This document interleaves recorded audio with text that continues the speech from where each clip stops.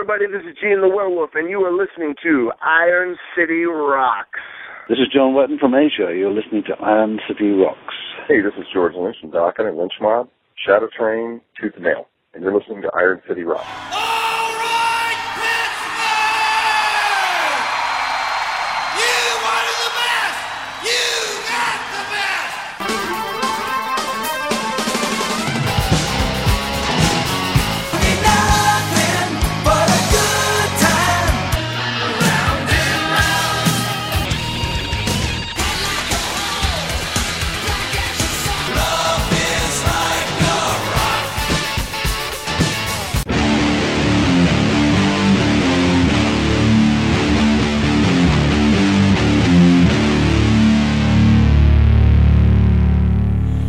Hello and welcome to episode 176 of the Iron City Rocks podcast. I am your host, John. Episode 176 coming to you live from Pittsburgh, Pennsylvania. Bringing you the best hard rock, heavy metal, and blues talk on the internet. We've got for you in episode 176 a guest who wasn't on the show all that long ago, quite honestly. I believe it was episode 168. We were joined by George Lynch at the time talking about the latest Lynch Mob EP. Well, he's back. This time Sean caught up to him and he talked about the new TNN record. For those not familiar with what TNN is, Dokken were obviously a pretty major player in the melodic hard rock era of the 1980s and early 1990s with such albums as Under Lock and Key, Back for the Attack, Breaking the Chains, and a great live album. If you don't have Beast from the East, get Beast from the East. George Lynch, Jeff Pilson, Wild McBrown, and Don Dokken, who just joined us recently on the show as well, made up Dokken in that era. Well, if you follow the soap opera that has been Dokken over the last 2 decades, there's been a lot of fighting. George was supposed to be back in the band. He was in the band in the 90s for a period of time. He left the band. But there's always been some commonality. Wild McBrown has played with both Lynch Mob and with Dokken. Continues to play with Dokken. So what happened a couple years ago, they went on That Metal Show and talked about a reunion of the original members, which didn't come to fruition, but what did come to fruition was a 3-quarter reunion between Jeff Pilson, Wild McBrown, and George Lynch. They were going to go under the moniker of Tooth and Nail. There is a record label out there called Tooth and Nail, which also is home to the Letter Black, local artist.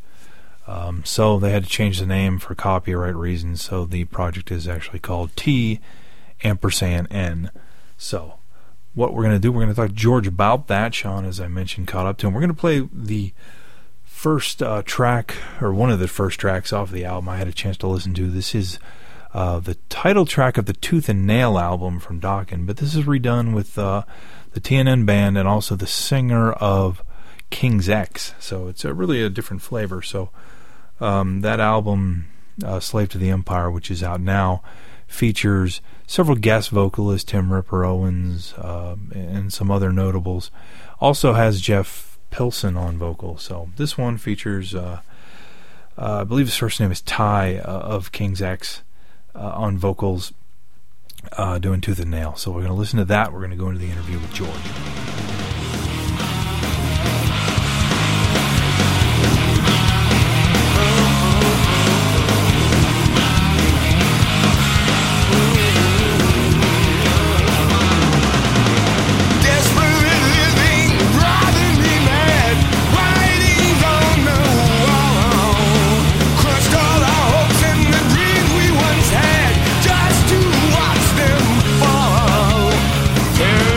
Up in the day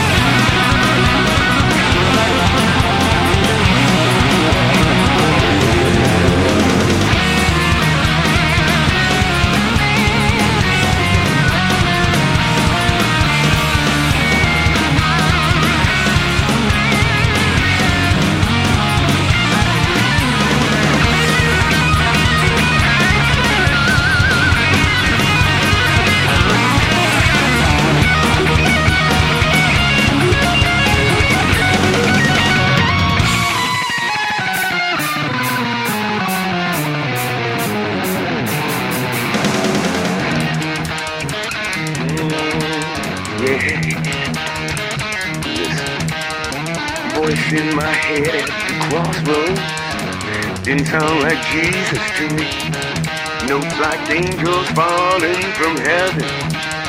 The only thing that's gonna set me free, free, free, yeah. Tearing it up in the daytime, burning it down at night.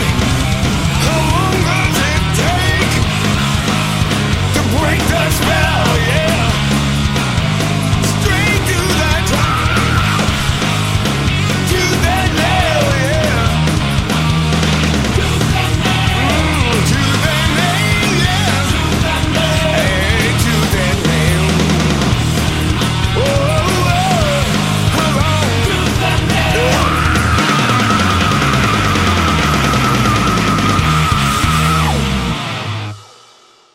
Hi everyone, we got back on the show with George Lynch from Dawkins and Lynch Mob, and recently the TNN project. How you doing, George?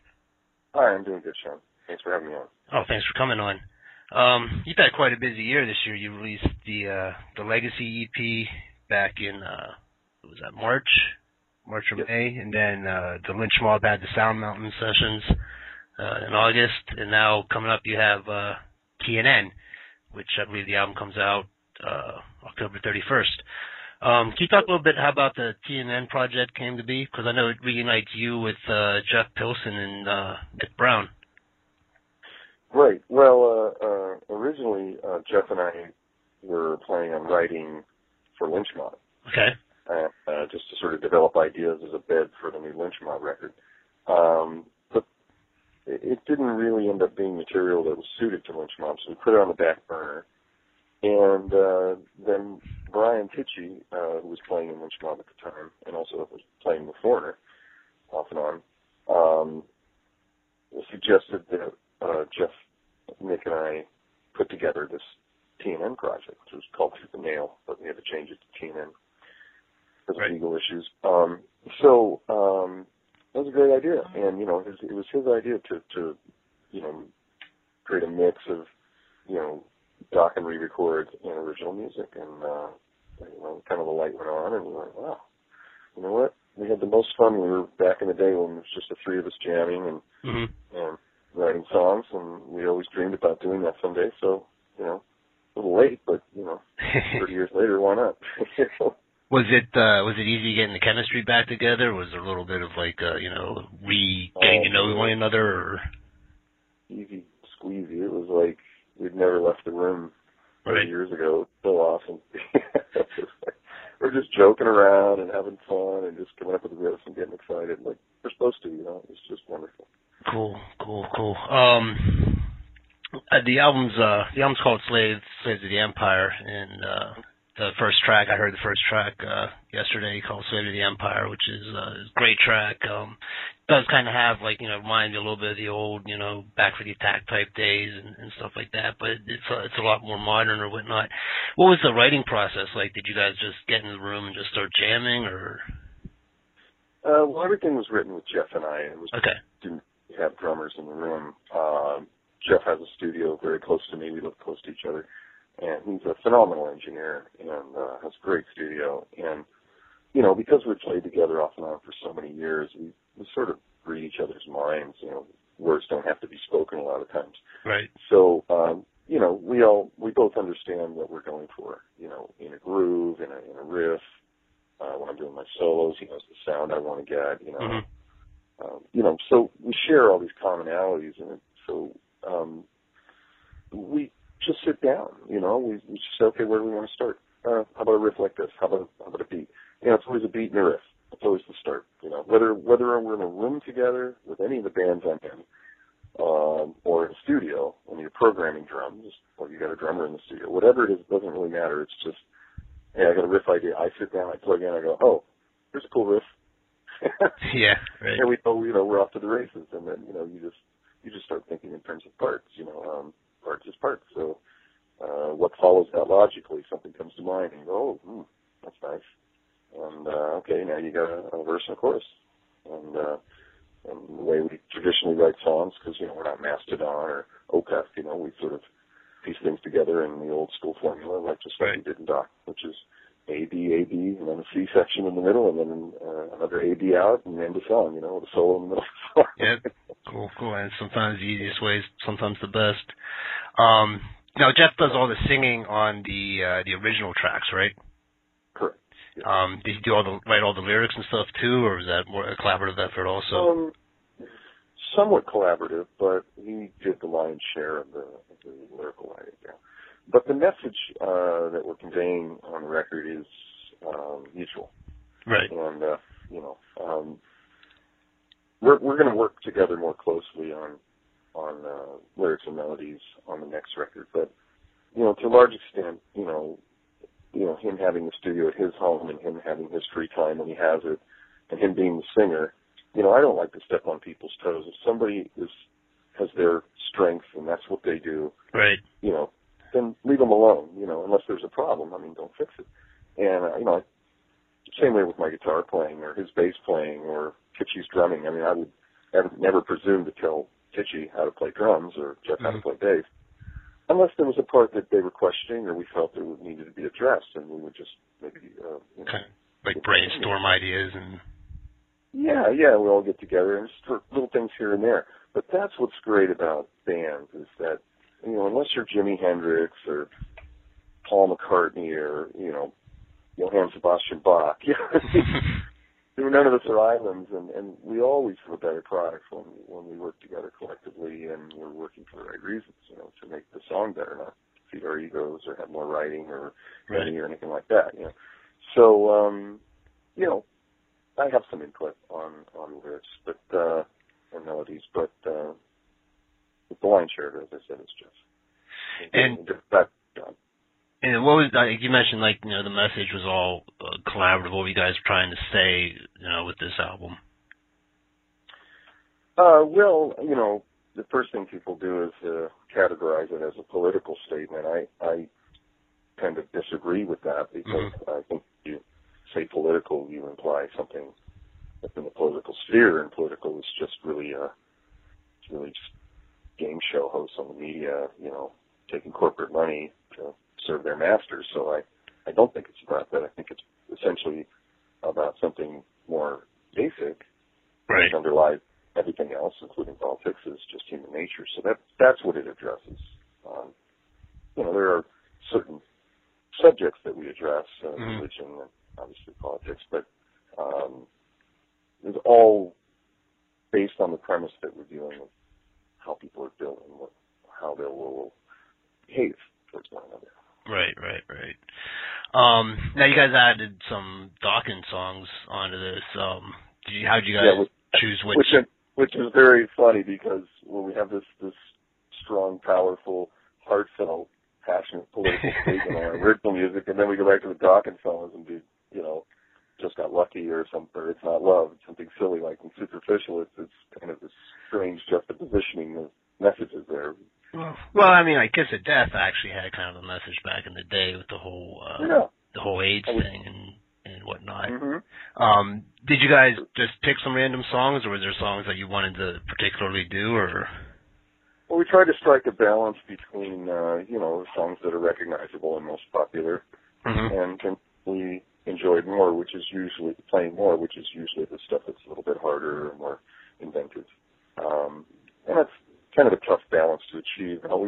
We actually recorded the bulk of 2 records. Yeah. And we're still working on the second one. So, we picked these Dokken songs because that's what the singers picked that guest on the record. Okay. The other 5 will be on the next record.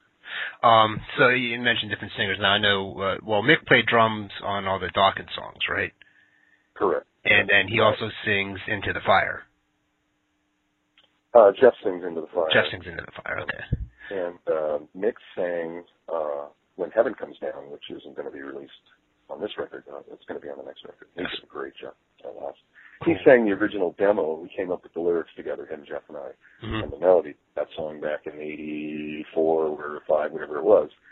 And so it was kind of neat, full circle thing to have him come back in there and knock it out of the park because he has a great voice. Cool. I can't wait to hear that. Now you got some guest singers. You got Doug Pinnick from King's X and Sebastian Bach and Ripper Owens. How did you? Robert Mason. Mason as well. Yeah, and Robert Mason also. How did you guys approach them and specifically, or?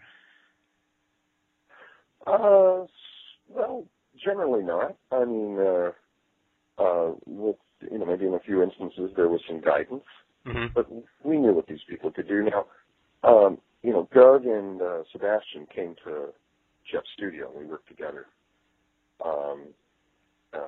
So there was guidance there, obviously. Right. As any engineer or producer would guide, performer. But in Robert's case and Ripper's case, they did their tracks remotely at their own studios. The parts of where they live. And Robert lives in Arizona, and Ripper lives back east somewhere. So it didn't make sense to have them come out. So they just did it on their own, and there was some feedback back and forth. Yeah, as there always is. Cool. But nobody's going to tell Ripper Owens or right. that kind of thing. Was there, when you guys re-recorded it, was there anything you did differently this time than when you did when you originally recorded it? Because I know, there's some bands, would re-record songs that they did, back in the 80s, and they try to get it exactly the same way as they recorded it back then. And I heard a little bit of Alone Again, and it sounded like there was, some different parts in there, so a couple of different elements here and there. Did you guys want to try and change it up a little bit at all, or Oh, well, if you listen to It's Not Love, Into the Fire, there's a huge departure in the middle of that song. Okay. That created this whole other kind of piece that just kind of popped into our heads and developed this beautiful piece that kind of is a song within a song. It's wonderful. Cool. And there's some things about Tooth and Nail that we changed up, like after the solo, there's this whole kind of gospel chicken picking breakdown thing. That out. And that we just came up with that when Doug was in the room, spur of the moment, and it just went up doing it great. So there are some things, definitely, and the way we play it. I mean, obviously we don't record the tape anymore. Right. Important Pro Tools, but I think we've gotten better, especially Jeff and I, at nailing the sounds and performances that we always wanted to get. Some of those older records, maybe they stand up, but I have a hard time listening to them. Right. Oversaturated with effects, and maybe the basic sound isn't as great as it should be. So, considering the money and time we spent on those records, this is pretty unfortunate. So, yeah, learned to do a lot more with a lot less these days. Has your setup been scaled back at all since back then, or you still basically play to the same type of rig? Well, since the 80s? Oh, I've changed probably 100 times since then. So, right. It changes every day, every week. I'm always adding and subtracting elements. And it's kind of funny because I end up a lot of times, as you said, going back to the same thing. But I use a lot of different things in the studio. My core rig is my Randall Lynch boxes and my ESP guitars. And, I add and subtract elements, as I said, throughout the recording process, whatever works for that particular track in that particular studio for those particular songs. But, it's complicated, but, I'm a gear nut, so. Yeah. A lot of things at my disposal. That's usually the hardest thing, is deciding what to try, because it takes a lot of time. Exactly. You guys have any plans to tour with this project at all, or? Well, we were planning on touring this year, and things fell apart, political business bullshit, as it always is a problem. But we were very, very disappointed. We were supposed to have very good billing at Loud Park in Japan, which is a huge festival, creative festival, and then we're going to go to Europe for a couple of weeks and tour the States for a month. But unfortunately, it all fell through. As I said, we're just devastated by that. But we are planning on getting it right next year, and when we release the second record, at the end of the summer next year, we're gonna hit the road and support both records. Cool. Now, the second album going to be the same way, like, set of originals and then some of the Dokken songs again? Same formula. We've already recorded all the Dokken songs. Okay. And we've been working on a couple originals. We're going to continue to do that until the record's finished. And then, find our list of singers again which I think on the strength of this first record, we will have our pick of who we want to have on this next one. Cool. I'll be going to invite Doug Pinnick back. He's awesome. Yeah. Kind of want to ask you a couple things about, you did, I guess a lot of people may not know this, but you build guitars. Are you still involved with the Mr. Scary guitars, or? Well, I'm the only person involved in Mr. Scary. Right. I mean, you still doing that, or? Oh yeah, I'm doing it today. I get done with you. How long have you been doing that? I think it's going on a couple of years now. I mean, for most of my life, I've been, dealing obviously with guitars, and when I was much younger and giving lessons at Musonia and other places and music stores and private lessons and stuff, that was one thing I did was I bolted guitars together for my students and selling them on the side, $300-400, I'd have a Charvel body and a neck that I got out of a scrap heap, and I'd paint it and wire it together, and and they were great instruments, and helped supplement my income, when I was a lot younger before docking got off. Right. Took off. So, kind of putting my own guitars together, but that's really bolting stuff together, It's not okay. Really here. I do not make my own necks even to this day because I don't have the equipment or the room to do that, and other people do it much better than I do. So, but I do everything else. I wind the pickups. I land the bodies, I pin route them. I do all the hand routing, dremeling and painting and installing, the bones and setting on fire. I do branding it. I do everything except the necks. And I've got about 6 or 7 on the bench right now.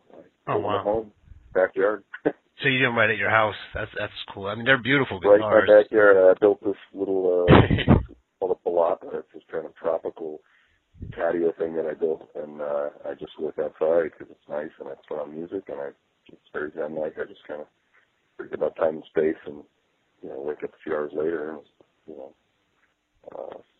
usually have accomplished something. And it's nice to see the guitars evolve, but it's sad to see them go away because I put a lot of work into them. It's a lot of detail work and a lot of stuff I've just had to learn by the seat of my pants because, as I said, I'm not a luthier by any means. I couldn't build an acoustic guitar if you put a gun to my head, right? Or a neck. But I'm learning. I have a lot of friends that help me out and give me information and teach me things, and give me tips and all that. Cool. It's a fun thing to do, and everybody that's gotten them has been completely over the top. Right. I get it. I mean, they're expensive, but they have to be because they're a lot of work. Oh yeah. And they're primarily built to sound and play well. I mean, despite how they look, people have the assumption that they're a piece of art or wall hangers. I'm like, no. You should say to play this thing. They just have beautiful, wide flats, boogie bodies, early Charvel type C-necks, and fantastic pickups, and tone woods, and it's all built to rock. They're machines, they're not built to just look at. So.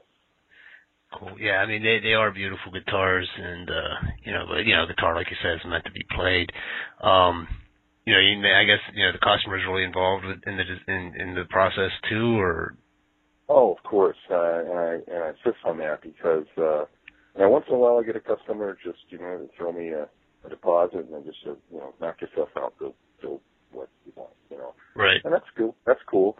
And then I get the other end of the spectrum, which is people that are very particular about every single dimension and spec and aspect of the guitar, and I appreciate that too. But at some point, people have to just kind of realize that I do what I do, and I accommodate everybody as best I can. But I do keep them involved with phone calls and emails, like when I'm going through the process of the build. At every critical point, I'll snap a shot with my iPhone and email it to them and get their approval. For instance, the way the bones are lined up or the color of the stain, things like that. I want to make sure that they're happy with that before I commit to it because there's no going back after that. Right. And then even though there is some of them are similar, everyone's going to be completely different just because of the nature of the wood. I've got that from people, this particular gentleman I'm working with now from Germany who wants something very, very specific, and it's sometimes hard because, for instance, the color of the guitar. It really depends on that particular stain, right? Depends on a particular grain of the wood and atmospheric conditions, and then the color of your computer monitor. You know, what I might be seeing is might be something different than what he's seeing. Exactly. You know, so it's tricky. It's tricky, but I've never had anybody dissatisfied. So cool. I'm usually just blown away and very happy. And yeah, that's something I could see myself doing. You know, as I ripen into my old age, I'm living in a cave in New Mexico or something. I could just be very happy doing that. Yeah. One last thing I wanted to ask you about was the Shadow Train project. I know I saw you guys release the trailer for it about a month ago. A new trailer. How's that progressing? I'm glad you asked me about it. It's something that we've been working on for about a year and a half, and I'm actually leaving tomorrow for New Mexico for another week trip out there shooting. And it's evolving. It's an amazing process. It's very frustrating because I've never made a movie. Right. You know, I don't know anything about making a movie, but I have ideas and I have the passion. And but there's, you know, just like any project. I mean, really the greatest challenge is, you know, financing, time, logistics. You know, if I could just snap my fingers and say, this is what I'm envisioning and this is what I want to see, that would be great. But unfortunately, you know, I got to find the people, the location, get the flights, get the equipment, get the right people to do it. Right. You know, everything has to line up. The weather has to agree with us, and you know, funding has to be in place. And logistically, it's always difficult. So these trips that we take out to Arizona, New Mexico, Nevada, past year and a half have been quite adventurous, to say the least. You know, we camp out to save money, and because we want to. And, we're in very remote places, parts of the world where, you know, white people are usually not invited to. You know, we've seen some pretty amazing stuff and pretty harrowing stuff. So a lot of it is actually, for instance, we did a concert. We opened up, we participated in opening up some music schools on the res out in New Mexico and Arizona, and called Music is Medicine. And we got a bunch of my endorsers to donate instruments, and we, you know, gave group lessons to the kids and started a music school and all this kind of stuff. And we played this concert at this beautiful spot in New Mexico out by El Morro, which is in the middle of nowhere. Okay. You wouldn't even find this place. And we're camped out. We played our concert at a big bonfire, and a bunch of guys rode out on their motorcycles, and it was awesome. This is the Shadow Train Band. And a lot of improvised music and things like that, along with native musicians. And then we're camping out at night, and we hear this sort of scuffle, and I get out of my pop-up trailer, which is where we're camping in, and I walk outside in the middle of the night, and there's this Indian dude that we know named, I won't say his name, but he's a pretty hardcore Navajo dude, and he felt slighted for some reason with the way things had gone, and was standing over the drummer's sleeping bag, who was asleep on the ground, with 2 live rattlesnakes, one in each hand. Wow. And he was contemplating whether he was going to stuff these rattlesnakes in this guy's bag and then tie the bag up and get bitten to death. Yeah. Wow. It's pretty heavy, and this guy's no joke. Eventually I'm going to see him tomorrow when we go out there. And he drives in this old Jeep Cherokee with no doors on it that you have to hotwire to even get it started. But we drive around out there and go deer hunting and, you know, and just, you know, find these out-of-the-way places. But what I'm going to do is actually reenact that scene. Okay. Except the person in the bag is going to remain sort of faceless and nameless, and just kind of represent, you know, right, the white oppressors or whatever. And the sleeping bag is going to have an American flag print on it. Okay, yeah.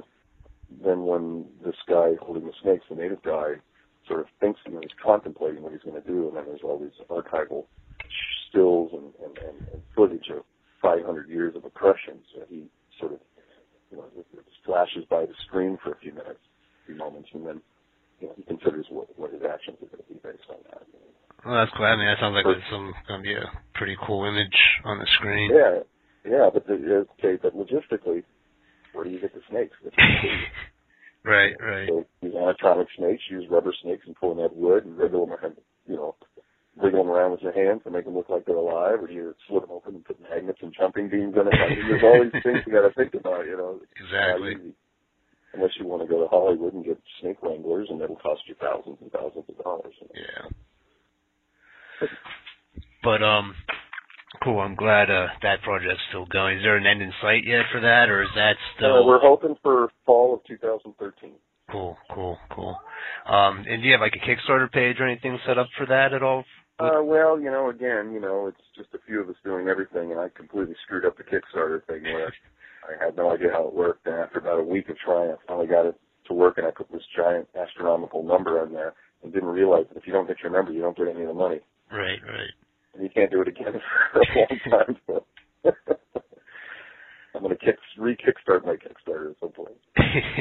But, you know, people can go to shadowtrainmovie.com and donate if they like. And, you know, with a $1,000 donation, you get a guitar that I do a little bit of stuff to and sign it and a certificate and all this kind of good stuff. And, you know, and we make $1 go a long way, so we really appreciate it. And so if anybody wants to make a contribution, it'll be well used. All right, George, I want to thank you for taking the time out of your day to speak with us. You know, I want to wish you good luck with everything and hope to hear from you again soon. You will. Thank you, Sean. I appreciate that, man. Thanks for the interview. Thank you. Have you ever listened to an album and thought to yourself, man, I could do so much better than that? Well, here's your chance. My name is Sue, and I've decided to write my next album live and online at rageandapathy.com. So come on over, leave me a comment, and tell me what you think about the album and where you think it should go. And as a bonus for you Iron City rockers out there, I will give you an exclusive copy of the first song as soon as I get it finished. So stop on over to rageandapathy.com and join my madness. They're coming. The dunks. The dribbling. The 4-point shot. The world-famous Harlem Globetrotters are coming to Pittsburgh, playing the Consol Energy Center on Sunday, December 26th at 7 p.m. Give your kids the gift they won't ever forget. Tickets are available at Dick's Sporting Goods box office at Consol Energy Center, Ticketmaster.com, and all Ticketmaster outlets, or charged by phone at 800-745-3000. The Harlem Globetrotters at the Consol Energy Center, Wednesday, December 26th at 7 p.m.